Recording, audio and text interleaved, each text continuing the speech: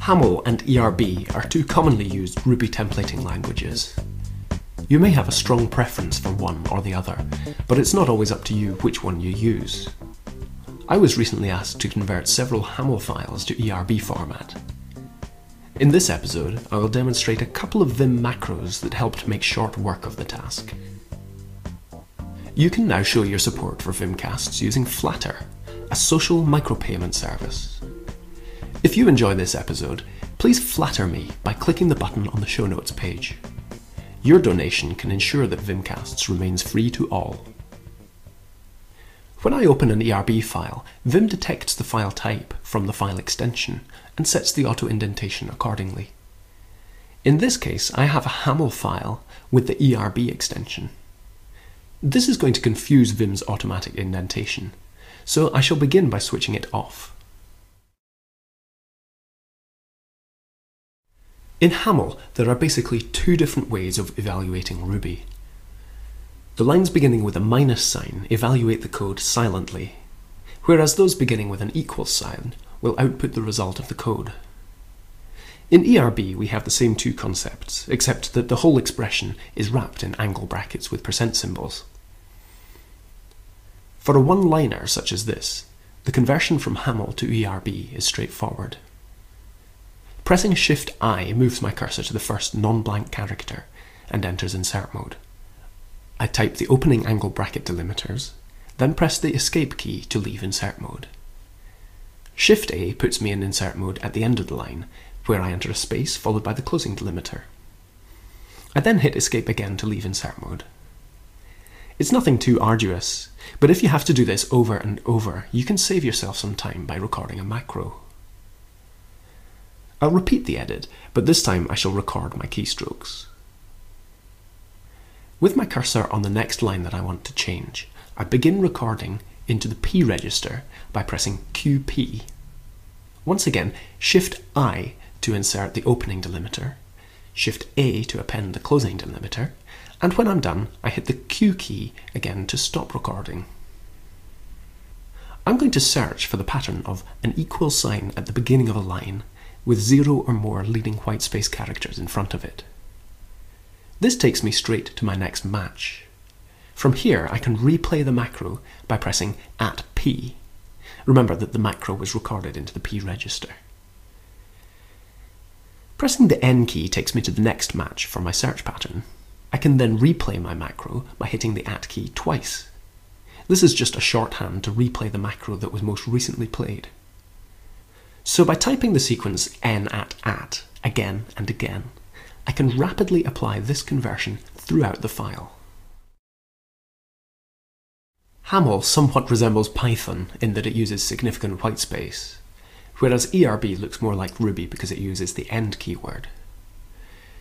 To convert this HAML file into ERB, it will be necessary to insert end keywords in a few places.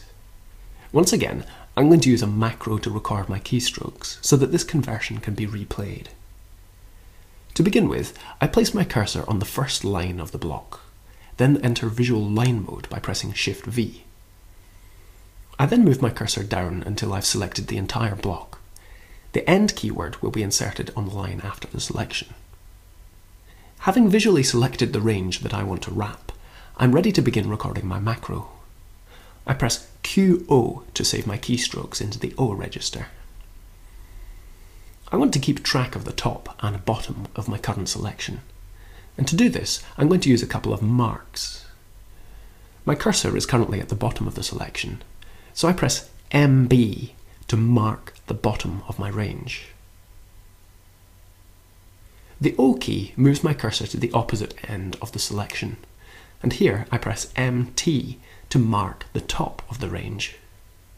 Having saved those two positions, I press Escape to exit visual mode.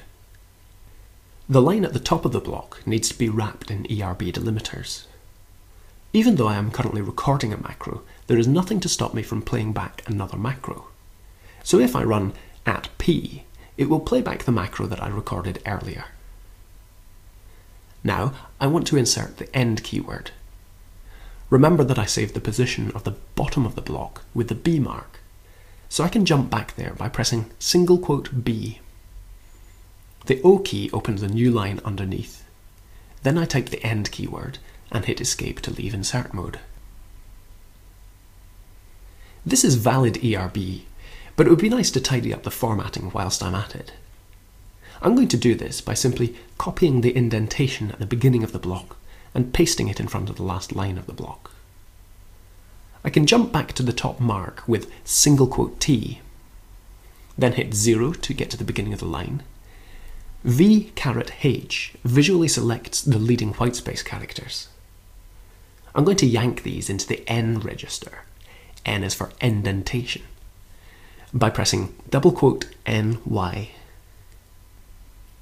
I jump to the end of the block with single quote B, J, then move to the beginning of the line by pressing 0, and insert the indentation from the N register by pressing double quote N, Shift P. I'm happy with that, so I'll press Q to stop recording my keystrokes. Now, if I manually select a block of code in visual mode, I can quickly convert it to ERB by replaying the macro that I just recorded. And don't forget that a macro is simply a recording of commands which you can play back. It doesn't follow any logic, so in some situations the result of running a macro may be surprising. In this example, the macro expects you to make your selection from the top down. If you make a selection by starting at the bottom of a block, then the macro will invert the marks for top and bottom, and the result will look broken. To fix this, undo the change, reselect the last visual block, ensure that the cursor is positioned at the bottom of the selection, and replay the macro. It's no big deal. The information in this video is summarised in the accompanying show notes. If you have any questions, requests, or recommendations, or if you would be interested in sponsoring Vimcasts, then you can contact me at drew@vimcasts.org. Vimcasts is supported by Xerium Networks. If you need to build a reliable, scalable network that can support your growing business needs, then get in touch with Xerium Networks. And be sure to say you heard about them here.